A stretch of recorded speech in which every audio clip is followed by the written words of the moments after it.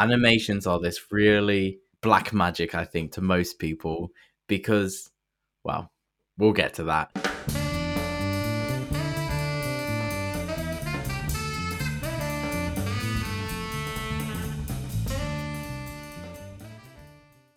Cassie Evans, welcome to the show. You are a developer at GreenSock. GreenSock's is a really interesting company because I would say the website looks a bit retro for today's standards, but all the examples are like really cool stuff. So I'm really excited to deep dive into these things of animations. I think what we should start with before we get to this black magic of animations is how you got started in programming, how you got to where you are today. And I don't want to sound caveat, but so many Americans, when they hear like British people talk about how they get into coding, sometimes it's so different. Like we learn in school, or we self-teach, no boot camps unless you learn in the last year. Yeah, I think the fact that you paused before saying developer is a good intro to this because I would term myself as a creative developer. I've heard front-end web development nowadays being divided into the front of the front end and the back of the front end. Creative development is like the front of the front of the front end. That's kind of where I am doing animation. I initially did design and motion graphics at a little agency, just kind of gradually got into coding through doing banner ads. I did banner ads for a while, then kind of decided that I wanted to break out of the restraints of the little tiny boxes of ads and make bigger websites. And then got involved with CodeBar, which I'd happily chat about. That's a whole podcast in itself. So yeah, I guess got in from the design side of things. Yeah, I have no idea what CodeBar is. I'd be curious to get just kind of a short little description of like, what is that? You'll have to stop me because I'll ramble. CodeBar is like a non-profit. It's all over the world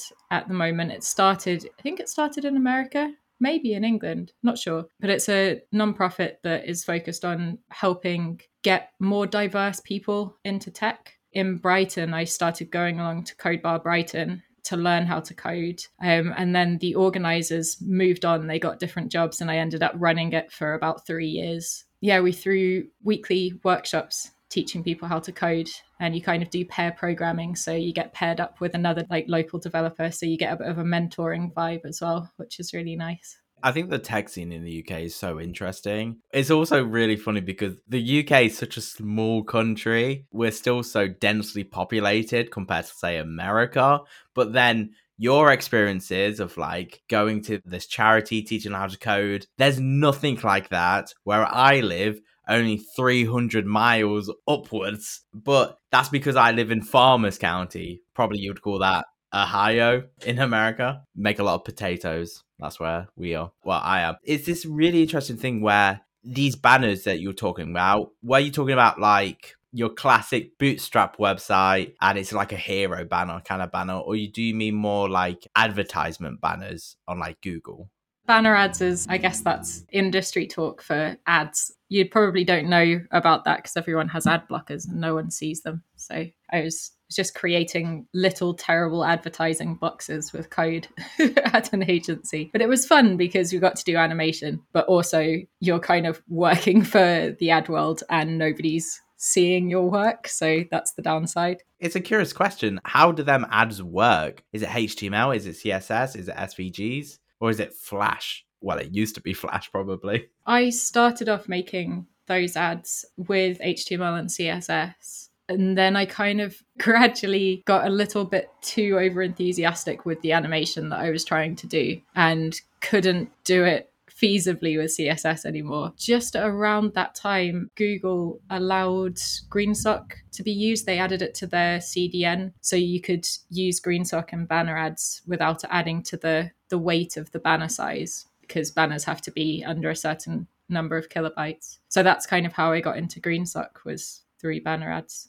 That's interesting you say that you were going beyond what CSS could do, because I know there's some people who are very big on the vanilla CSS train. They're like, you can just use CSS for everything. You don't need CSS libraries or frameworks or anything like that. But it sounds like animation is an area where it's going to just be pushed too far. Where does it hit limits? Like, where does CSS break down for animation? There's quite a few things, really. I think the main thing is that you don't have timelines. with CSS. You can't create sequenced animations. You can kind of fake sequences of animations with delays. So you can create one animation with some keyframes on an element and say it's 3 seconds long. You can create another keyframe block and you could give that animation a 3-second delay, and then the second one would start after the first one finishes. But once you start trying to do that for 6, 7, 8 different elements, it gets incredibly knotty very quickly. And another thing is that you can't separate out transforms. Transforms have a stacking order in CSS. It matters which order you add rotations and translations. Whereas with GreenSock and some other JavaScript libraries, you can animate transforms separately, which is really helpful. We've quickly just spoken about GreenSock and CSS, but I think it's worth to take animation to abstract it higher in terms of web. It's hard to realize sometimes, but there's many different ways to do animation. The most common one that I know of and I've used, and we've all probably used, is keyframe, as you said, about either just looping an animation in CSS or changing the opacity, changing the size. That's your keyframe CSS animation. But then what you tend to see, and this is what I'm guessing, is like GreenSock is more using JavaScript to manipulate an SVG. Is that correct? No. No? Not even slightly. It can. You can use GreenSock SVG animations to animate SVGs. Yeah. A big difference between GreenSock and CSS is CSS, you can use it to animate DOM elements, HTML elements, also SVG elements. It's a little trickier with CSS and SVG because SVG is a little unreliable cross-browser with CSS animations. So you can get kind of into tricky cross-browser bug situations quite easily. GreenSock animates anything. It's like a high performance property manipulator. So you can use GreenSock to animate HTML DOM, or you can use it to animate SVG, and it fills in a lot of the cross-browser inconsistencies for you. But you can also use it to animate Canvas or WebGL, pretty much anything you can think of. Shaders, 3JS, all the things. It animates everything. Okay, so like I thought I knew how all this works. It's like CSS animations, then you had JavaScript manipulating stuff to make animations. What is GreenSock then? Is it just a JavaScript library that is polyfilling, abstracting all these other things into a consistent library then on its highest level? GSAP is the library. GreenSock is the company. GSAP, it's a property manipulator. So it's not really polyfilling things. It is changing properties, like tweening properties. In HTML land or CSS land, it is creating matrix transforms. It's basically doing inline transform animations, like inline CSS animations. Whereas if you're talking about Canvas or WebGL or 3JS kind of stuff, it would just be updating numbers, because that's all WebGL and Canvas and stuff is. It would just be updating properties, but they'd be within JavaScript objects. Let's take an example of the sandboxes on the GreenSock website. It's just a simple low poly experiment. It's dropping a drop into a Flask. It's one of the ones on the homepage. Any developer can see there's HTML, there's CSS, and there's JavaScript. If you remove the JavaScript side out, then this would no longer animate at all. It would just be static. You're programming the animational functionally with a function that then calls and it then loops the animation, right? This is using SVG. Okay. There's not any HTML. There's not really any CSS styling either. That's all SVG. And then the JavaScript is updating SVG properties. Ah.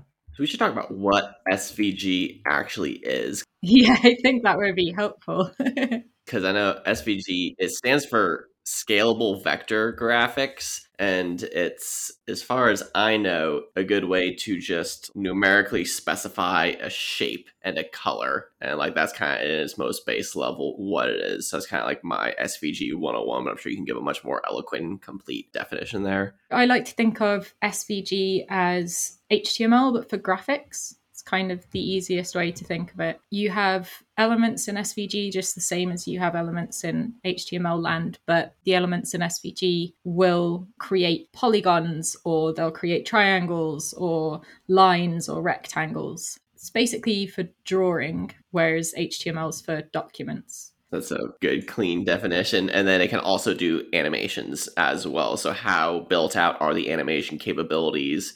I think that it's best to think of SVG as a thing that gets animated, the same as HTML elements get animated. You animate SVG elements. It gets confusing because there was SVG animation. Smil was the built-in SVG animation, but I think it was deprecated. I don't think it's deprecated anymore. Like, you can still use it, but they're not actively maintaining it. They stopped actively maintaining it to move support over to CSS animation. So you can animate SVG elements with CSS, exactly the same as you would HTML elements, but you can do more with JavaScript, same as with HTML and CSS. So JavaScript just kind of gives you a little bit more control using a JavaScript animation library. I think the reason why this is also interesting, I wouldn't say hard to explain, hard to understand, is that when you look at, as a standard, functional programmer, logical, I'm building a back end or a front end of the back end. As you said, your front end of the front end, it's like you basically are making everything look pretty and animated and brings the wow factor. It's that thing, it's like, how does it work? And we've already spoke about that. It's so hard to actually try and explain and understand. In my eyes, it's like, where do you start? Oh, I'll start with CSS animations. What I'm trying to get to is, where do you start feeling the barriers? What's the beginner's path into animating anything, going from nothing, as I've got a standard HTML page and now I've got something completely animated, like your own portfolio website, that I think is pretty cool. I think if you're animating HTML elements or SVG and you're kind of just starting out with animation, small, simple things like hover animations, if you hover over a button and it changes color, that's a good use case for CSS, because you can do that in like one line. You've got hover and then you change the background color and that's it. And you can add a little transition and you can add easing. So you can kind of play with how the transition feels and how long the transition is. And then keyframes are the next step of complexity. So if you've got more than one state change in your animation, you say you're changing the color and then you want it to spin around and then you want it to do something else, you could do that within a keyframe block. And then if you've got multiple elements and you want all of them to have lots of different steps and you want them all to be ordered one after another, then you're going to need a timeline. And then that's what you'd need to lean on JavaScript for. So it's this multi-step process. You don't want to almost jump straight into something like GreenSock until you know you need it. But it's that thing, it's like a super powerful tool, but then it can be a little bit overkill if you're just going to hover, change some CSS, I guess, because you can do that as well, is my bet. So the big thing that I really wanted to cover is, we've really sadly, and I say sadly with a caveat, a really React heavy podcast. And animating and React, they don't seem to go together, unlike Vue and animations do. Could you try and explain to us why that isn't? We've recently written a series of 2 articles at GreenSock, like a getting started with animation within React and then a kind of more advanced animation with GreenSock and React, because the main issue is that React abstracts everything away from the DOM and you're dealing with just state. That's really good for a lot of things, but when it comes to animation is DOM manipulation. You are manipulating the DOM directly, and it can be quite tricky within React because React makes it deliberately hard for you to do that. Whereas with Vue, you've got, unmounted callbacks and you can just directly access the DOM. With like hooks, it's a lot harder. So we've written a couple of articles to help people, but we're also, this is kind of secret still, but I'll let you guys know. So we're working on some tooling to help with GreenSock and React as well. So we're still in like early stages of that. But if anyone that's listening is really into React and animation and would like to shape the future of that, just get hold of me and I'll be able to give you access to top secret demos and you can give some feedback. And when you say tooling to help with that, could you describe just a little bit like what exactly that means? Like, how is the tooling helping? Like, what is the tooling doing? It's still very, very early stages, but I think that we're trying to solve some kind of frequent animation problems, as well as providing a kind of wrapper around GreenSock, so people will be able to use timelines nice and easily and just general GreenSock functionality without kind of having to jump through a lot of React hoops, which is the issue at the moment, is that there's a lot of hoops to jump through. You just have to use timeline, right?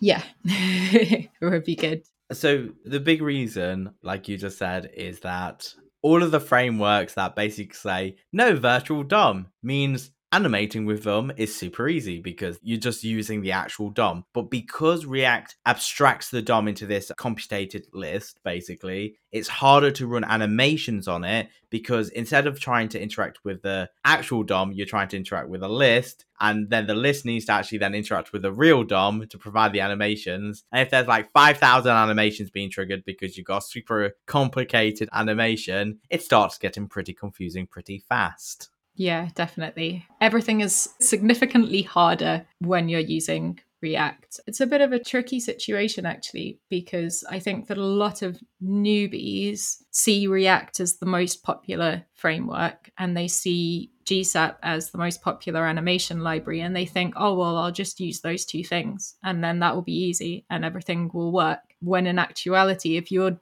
doing a very, very animation heavy site, might not be React that you want to reach for. It might be easier to use like a static site generator potentially and then just focus on the animation. But obviously lots of people are going to use React and already have existing projects. So we kind of want to make it easier for people to use animation within React. And I think there's a lot of like common animation problems that people have with React, like entrance and exit animations and stuff like that. And we think that we can help handle those better. That's kind of what we're working on at the moment. Animations is really interesting problem solution in React. The only really popular animation library that I know of is Framer Motion. I was going to say React Motion. Literally everything called something motion is something out there, but the one I keep meaning is Framer Motion. To me, it doesn't really seem like it's more animating image or a scene. It's more about animating your layout. They are two different things, right?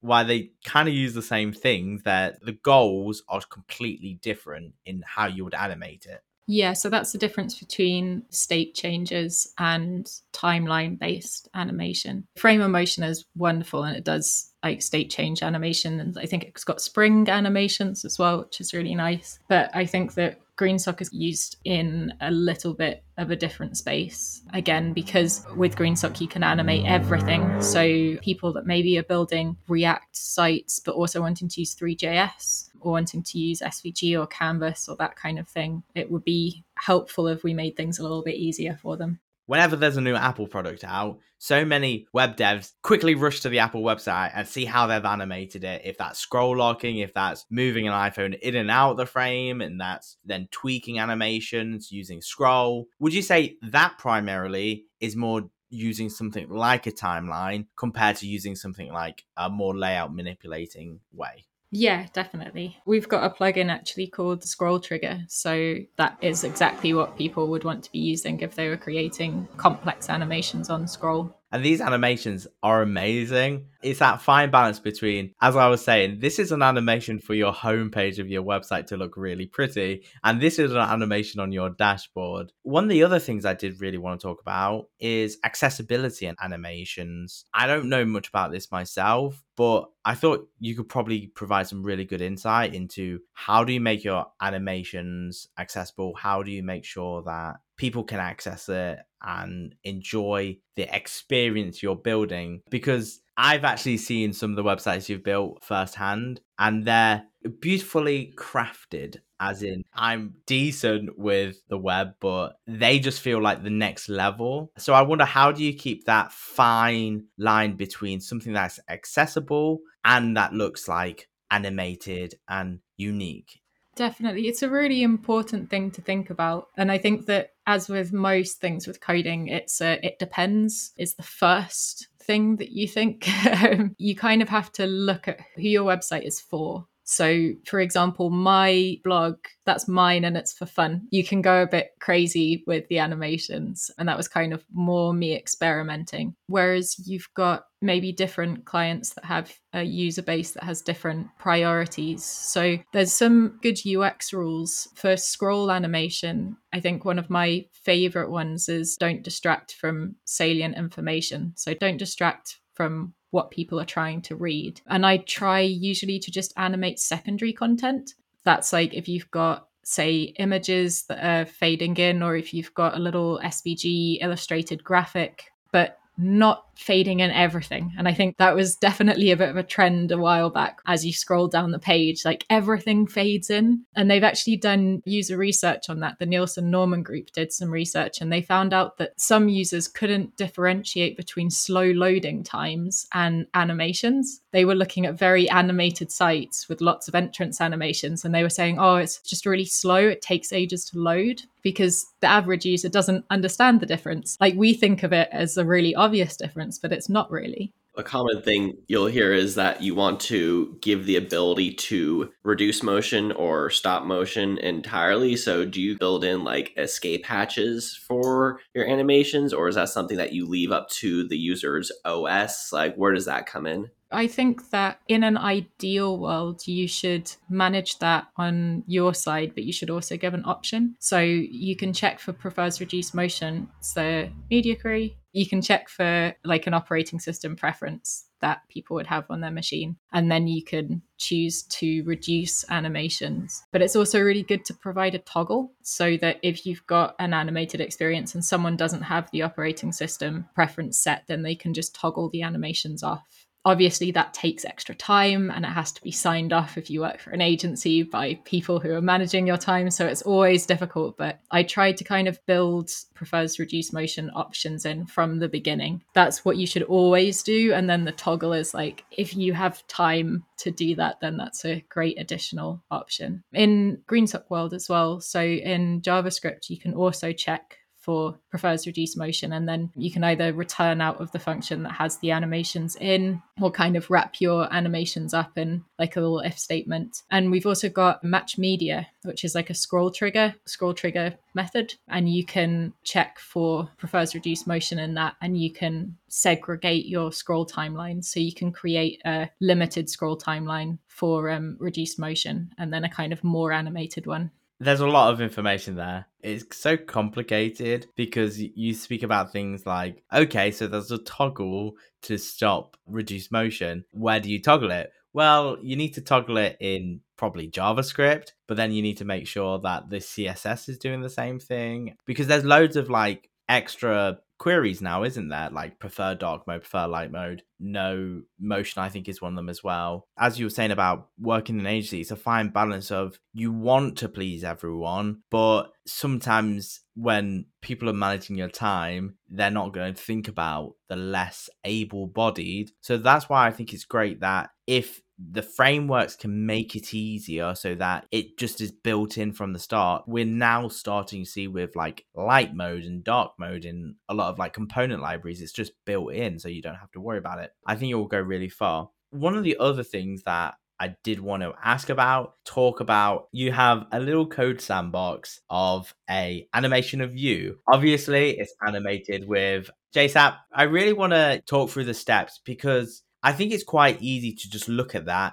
and be really intimidated. Like, how would I do that? In your code sandbox, you have the code, but where do you even start? Do you start in Illustrator or an SVG tool and just design it, and then you move it into code to then start animating it?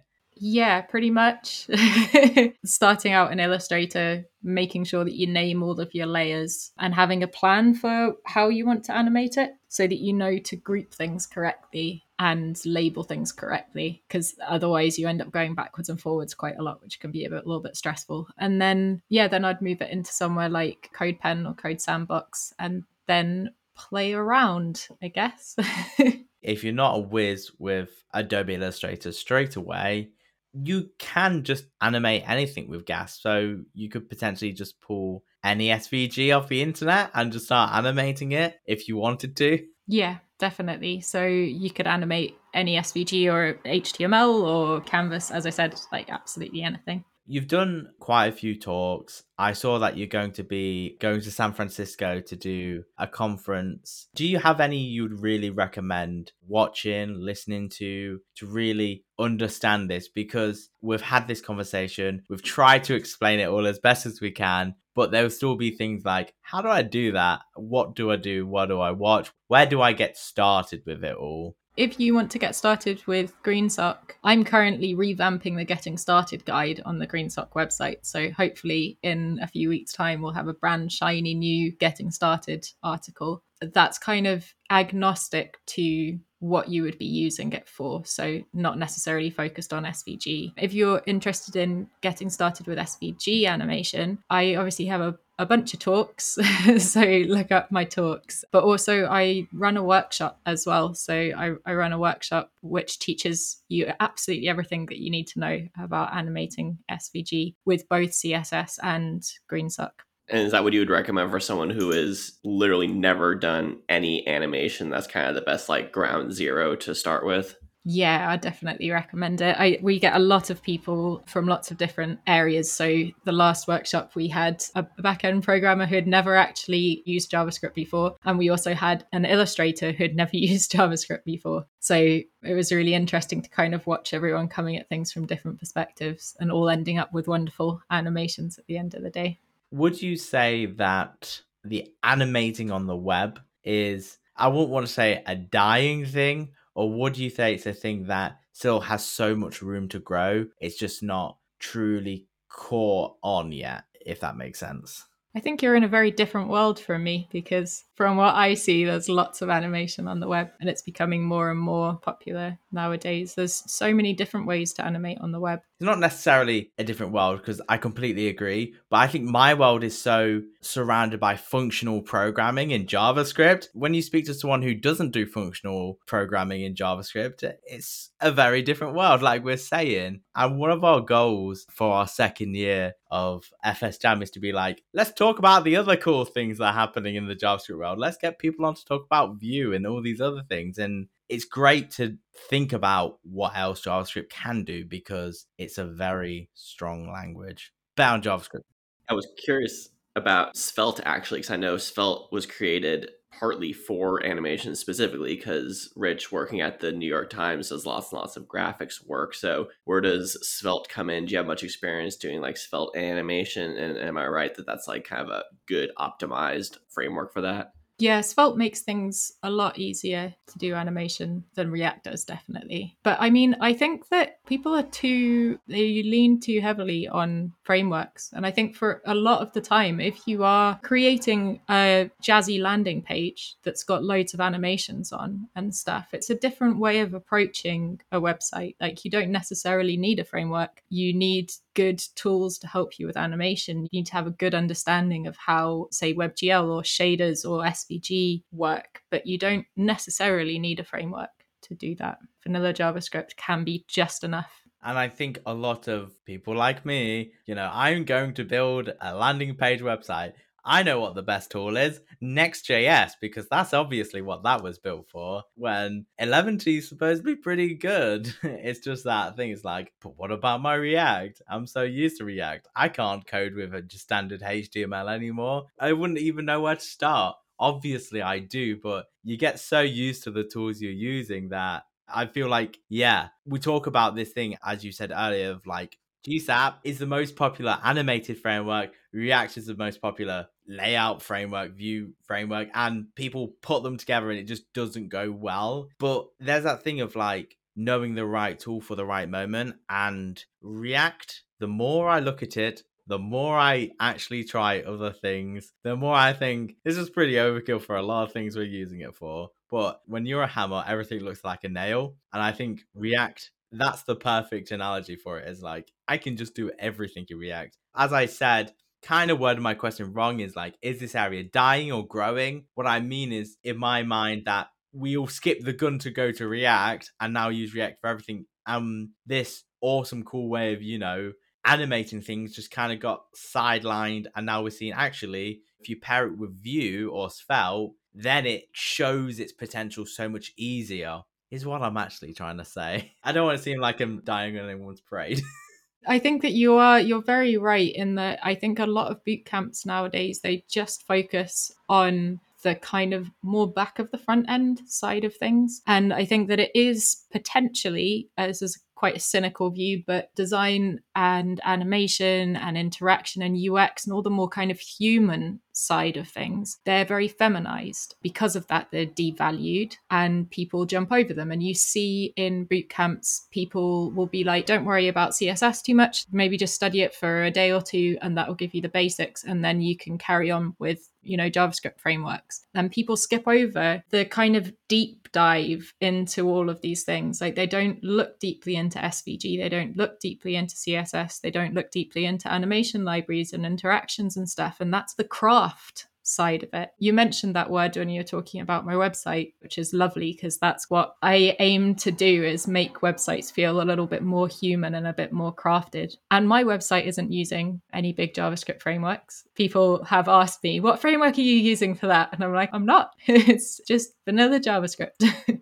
I was getting lots of flashbacks of my own bootcamp experience throughout the course of this conversation, because you're 100% right that we spent about a week on HTML and then like 2 weeks on CSS and then 9 months on JavaScript and React and all that stuff. And for me, I really was like struggling a lot in my bootcamp just to get anything to work at all. So I know that I did very much skip over any of the visual aesthetic stuff, any of the craft, any of the more human element of it, because I was like, my website is broken. I can't even click a button and make it do the thing I wanted to do. But now, as I've gotten more experience and I've gotten better at the back of the front end and I can make websites that function, now it's like I don't have an excuse anymore. I can't say, I still need to like learn all this other stuff. So I think you eventually get to a point where if you want to be able to create a website that is holistic and that is human and expresses the things you want to actually express, you can't just think about the functionality. You need to think about all these other higher level things. And this podcast, we've even been guilty of not focusing very much on the front of the front end. And this is why we've wanted to bring people on who are experts in this. So we very much appreciate your expertise here. I learned so much in this conversation and really appreciate getting to learn about these aspects of the stack that we have neglected through the show.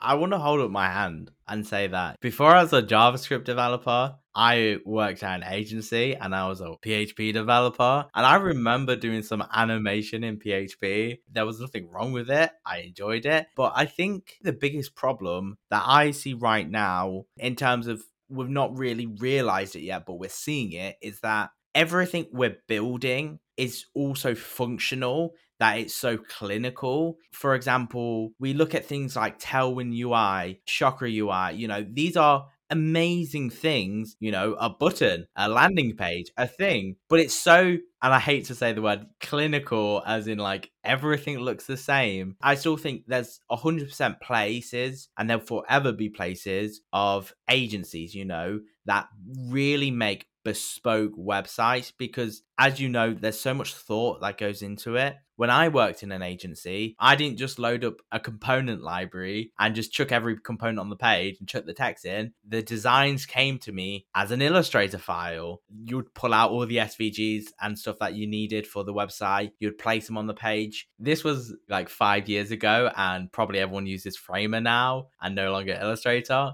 But I think there's still 100% a place for that. And I think we kind of, like I said, skip the gun by going with React for everything, that this artistry kind of feels like it's been lost for a bit. And I feel like it's definitely been lost on me. I've completely forgot how to make beautiful websites. Like, for example, I always want my own company to have like the most beautifulest website ever, and I think I can make the most beautifulest website ever, and then I think I don't think I have the creative capability anymore to think outside the box to craft such a website anymore, because I'm too deep into it, because it's much more about art to me than I think about functional web design, as in it is art at the end of the day, but a different form of it. Definitely. I think hopefully what we'll be able to do by making GSUP a bit more accessible in a React world is open that up for other people. I can't wait. I really need to give some of these demos a go, because I really want to get into it and relearn it because it's such a cool thing. To me, it's one of them last things on the internet that truly wows me. Hardly anything truly wows me on the internet anymore. I've seen Node run in the browser now. That's not wow. But animations is still like, there's craft to it, and I really respect it. I think that's it. Where can our listeners find you, get hold of you, get the links to the workshop, for example? So I'm Cassie Codes pretty much everywhere. And you can find my website at cassie.codes. On Twitter, I'm Cassie Codes. Yeah. And I've just remembered, you also have done some live streams with Front End Horse. We've had Alex on the show quite recently. We'll make sure we have links to them as well. Yeah, definitely. He's a good lad. Front End Horse is wonderful. I think that he's doing a lot for creative coding and like web animation, leaning into the front of the front end space. Yeah, I think that's everything. Awesome.